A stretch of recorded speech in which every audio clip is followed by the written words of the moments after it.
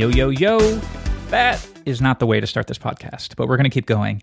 Today, I want to talk about whether or not frameworks are dead. You know what? This comes up for whatever reason. It just kind of resurfaces every 6 months or so. I'm not sure about all communities. In the PHP world, that's kind of what I'm referring to here. And every time it kind of grinds my gears because it's just a stupid thing to say.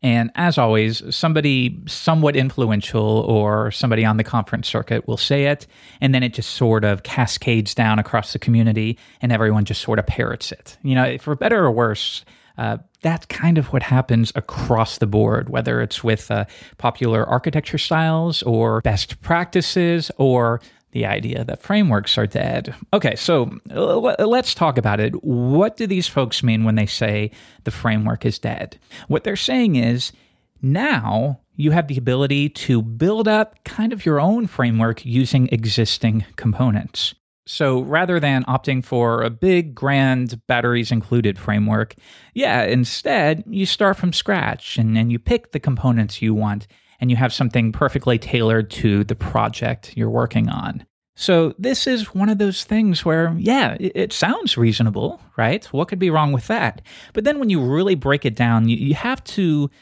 break it down to value and whether you're actually getting something done or you're just sort of patting yourself on the back for doing it the quote-unquote right way. Now, this does beg the question, though, is there value in doing it in this way, where you start from scratch and you pull in the components you need?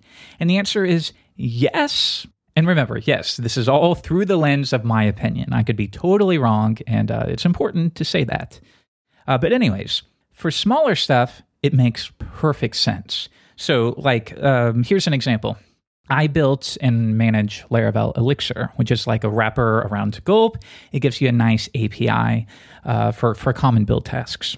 Anyways, one thing I've been thinking about is, maybe it would be cool if Elixir itself could be like a little command line executable. So you could say things like Elixir install or Elixir update or Elixir require and stuff like that. Now, naturally, for things like that, you're not pulling in a full framework because you're not going to use 80% of it. In those situations, I would pull in maybe the Symfony console component. I might pull in Symfony's process component. Those are the situations where this idea and this mindset makes perfect sense.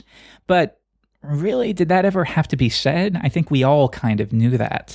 But still, when you have conference talks specifically about frameworks being dead, I don't necessarily think they're referring to that. They're really referring to, on your next big web application, don't install Laravel, don't install Symfony, don't go for Rails. Instead, you're going to pick each piece of the puzzle. So you're going to grab this routing layer. You're going to choose from these three. Which one do you want? Grab that. Then you're going to figure out what kind of caching or session handling you want to do, and you'll find a package or a component for that. And you're just going to pick and choose and build up your own what? You're building up your own framework. But let's think about it. Let's think about Laravel. What is Laravel? Yes, it's a framework, but is that a bad thing? Why are we going around acting like frameworks are bad? You know what Laravel is? It's a collection of components. And you can see it for yourself when you go to the command line and you say, Laravel new blog, you're going to see all these different components get installed. That's specifically what it is. It's a curated list of components that are wired up together for the most convenient and elegant workflow. That's it. So why are we going around saying that's bad when you're really just sort of doing the same thing? But really, I would say what you're doing is even worse, because now, yes, you're using existing components versus building it all yourself. That's good. You benefit from the community. But still, once you've constructed your custom framework, now it's still kind of custom. So every new person you hire at your team is going to have to learn how you've done things. Versus if you use Laravel or Symfony or Rails, a new hire, if they're familiar with those frameworks, will more or less be able to just dive in and get going. But not so much with your custom solution. They're going to have to learn it for a number of weeks and figure out how you've wired everything up and how you're handling your various dependencies, and if you have a DI container and all of that stuff. They can't just assume anything because you've done it all on your own because ... It's better doing it that way versus having somebody else curate and give you a good, solid base to begin from. That's what people are saying, and they're on a stage at a conference, so they must be right.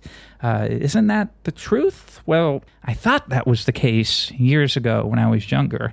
If you're at the point where you're on stage at a conference, then you're the top of the pack. You really know your stuff, right? So I just need to kind of do whatever you say because you're way further ahead than me. And yeah, you must understand things on a different level from me. And that's just all there is to it, right?